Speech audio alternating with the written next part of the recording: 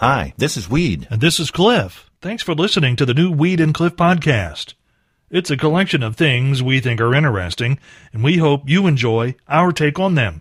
And if you do, please consider clicking that support the podcast button over on the other side of the page. Thanks again for listening to the new Weed and Cliff podcast. There's language in this story from the Federal Bureau of Prisons that makes you wonder what's been going on there. Officials with that agency announced Tuesday that this week, in an effort to control the spread of coronavirus, they're going to be doing something with every single inmate in the system and will continue to do so for 2 weeks.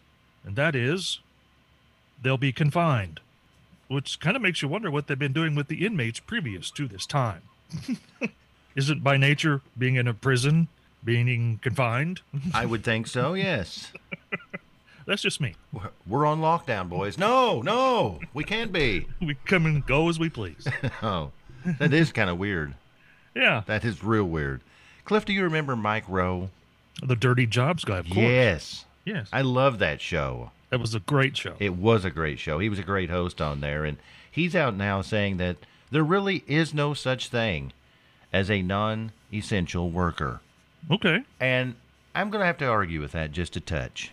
Oh, you think so? I don't believe reality TV stars are essential in the least little bit. I've never seen one that was. Well, I guess if you're referring to, I don't know, The Bachelor, ain't nothing about that essential. Nothing. Absolutely. We take you to the Sweatpants Lounge. Here's our news director, Cliff Ingram. Okay, yes, I'm wearing sweatpants, but I did shower, okay? Are you lounging? No, I'm working. Okay, all right, okay. Why would you think I would be lounging?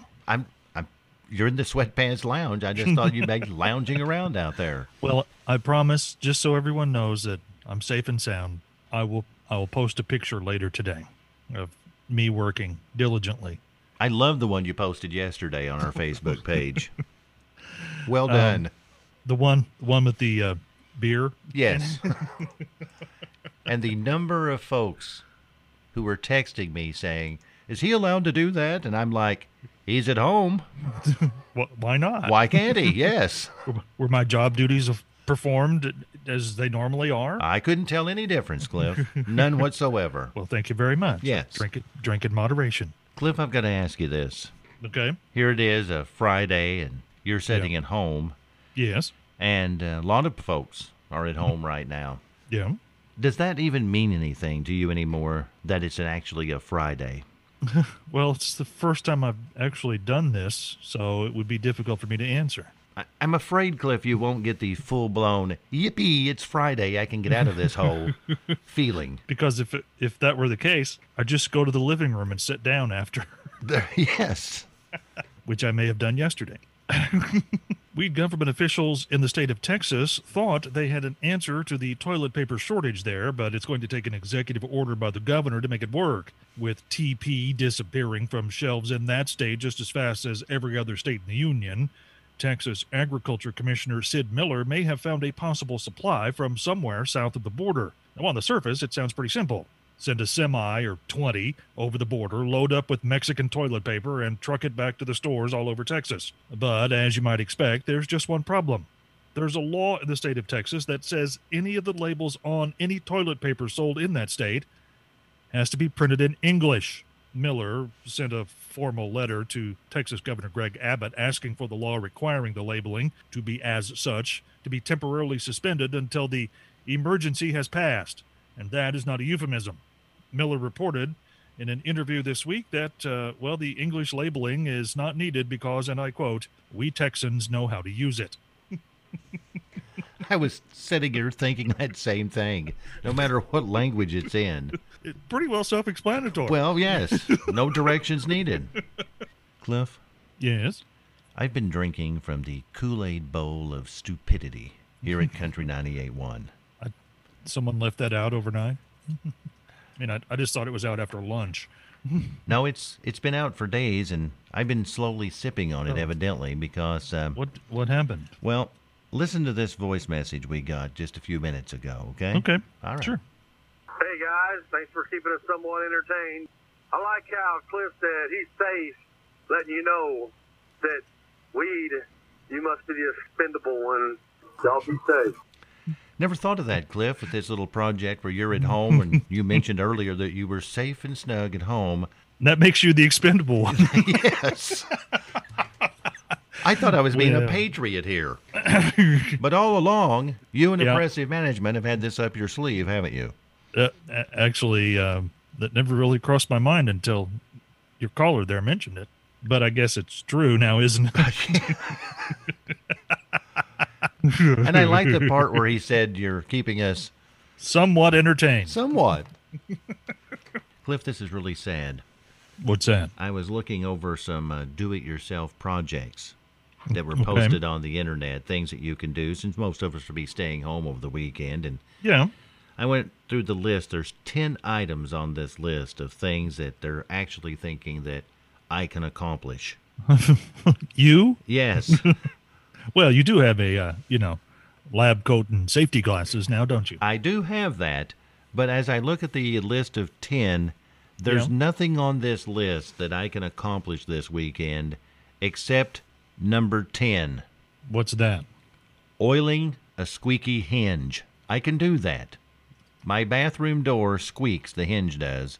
So that's the one thing, Cliff, that I can actually accomplish this weekend while I'm home, is oiling a hinge.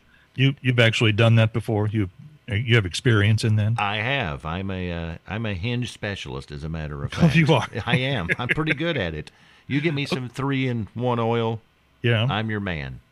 And there's going to be like a big oily puddle in the floor when you get done. Always. That's what makes me so good at it, Cliff. Well, that'll do it. Right there. Right there. Well, Cliff, I saw this posted yesterday, and I think there's a lot of truth to that. It says, I never thought the day would come when I would have more alcohol on my hands than I actually ever put in my mouth. And I think that's where we're at right now. I would agree with that statement. Yes. Mercy. And something else, Cliff, about being clean. I had to go grocery shopping yesterday. You had to go into the grocery store? I was pretty well down to Flintstone vitamins. Is all I had in my house. And so I had to go out. And it's a little bit, I don't know what the term is, it's a little bit concerning when you see the majority of people out and about yesterday, at least where I was at, had on face masks and gloves. Oh, they did, huh? You're not used to seeing that. You see, I'm in quarantine, so I don't see that. Safely in quarantine. That's right. So we now know who the expendable one is. So that's true. Ahead. Well, I just saw that, and I thought, this is concerning a little bit, and so I would see folks like that, and I literally would catch myself running away from them. Running away from them, thinking they were the ones that were sick, and I'm trying to stay away from them. I mean, that's the difficult part about people being out with a mask on, is you don't know if they're wearing the mask to protect themselves or are they wearing the mask to protect others. And that's the dilemma you run into.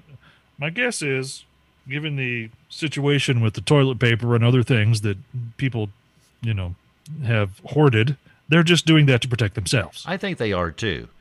I have no problem with that whatsoever. None. Zero. My problem is out in the parking lot. When everyone seems to discard their gloves on the ground and I have to walk around them. Yeah, it's bad. Throwing their gloves in the... They're just throwing them in the parking lot. Oh, my. Yeah, it's like an obstacle course getting back to your car, because it's like, I don't want my foot to even come close to touching that. Do you know what I'm saying? Well, that's what it's like, when I have to mow the backyard and navigate the dog poo. Well, you should be out shopping then, because you'd be good at dodging all of the gloves laying around. It's pretty bad. And this story is not so much about an actual event of someone doing something dumb with a can of Lysol. It's more of a warning to keep that one or two of our listeners from doing that, and you know who you are. The New York Times published a story yesterday where an expert from the company that makes Lysol issued the following warnings. While Lysol spray is indeed a disinfectant, it's meant only for cleaning hard surfaces. So don't spray it on your dog, and don't spray it on yourself, as Lysol is not meant to be used for direct skin cleaning, and there is no area of the body where it's safe to be sprayed, despite an ad the company ran in the 1950s touting its ability to clean a woman's delicate areas. And finally, as a disinfectant. Lysol is not meant for food. The company says there's no need, and they definitely don't want to see anyone waving a can of Lysol over a salad. That's some hard stuff to find right now, too. Well, this is true, yeah. Not You the pretty well had salad. to- There's- the Lysol. yes, there's You get all the salads you want. Yeah, you can get all that you want, but the Lysol's a little tough, isn't it? Well, you wouldn't know. You're secluded safely away at your house. That's right. Would you bring a can of that by when you come? Yeah, I'll throw it through your window for you if That's you want me fine. to. Throw it through the window. I'm to the point that Lysol is getting like a Klondike bar for me, Cliff. Yeah. The things that I will do just to get a can of Lysol is growing and embarrassing as time goes. Is there anyone brave enough to play? No prize, just punishment this morning. It's not looking good on this end, Cliff. I can tell So you there's that right now. there's no lights flashing at all. I've got. Oh, I do have one now. Well, let's Ah. go. Ah, let's go there. Let's Okay. see who we have here. Here we go. All right. Hi, who's this? It's Eli Ziliak, Eli, where are you from? Hofstad, Indiana. Okay, you are aware of the consequences of your failure in this game, correct? Yeah, I'm aware. I'm ready to play. Have Okay, you he's played ready. this game before, Eli? I haven't. You have not. Good. You're our perfect contestant then. Sucker. Yeah. You got to get 3 in a row, Eli. Okay. All right. Have you heard of this song, "Rock Me Amadeus"? I have not. Oh, well, please get these right. Okay. I've got a series of multiple choices for you to make. Okay. All right. You do that and you win. Here we go. Macaroni and cheese, an iPad, and pine cones. Macaroni and cheese. You're sure? Positive. That's correct. Very good. 1 down, 2 to go. French fries, Tom Hanks, or Toronto, Canada? I got to go Tom Hanks. Oh, you've always got, yes, that's correct. Tom Hanks is always the winner. And the third and final one, don't blow it on this one, Eli. Pumpkin seeds, Croc shoes, Candy Crush. No doubt Croc shoes all the way.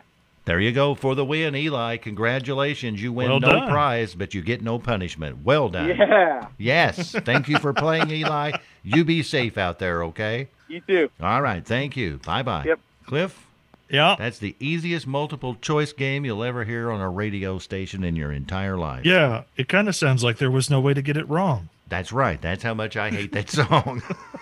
I kind of threw that one off, didn't I, Cliff? Yeah, you certainly did. I did, yes. Just for that, I'm off to hunt songs that are even worse than what we've been working on.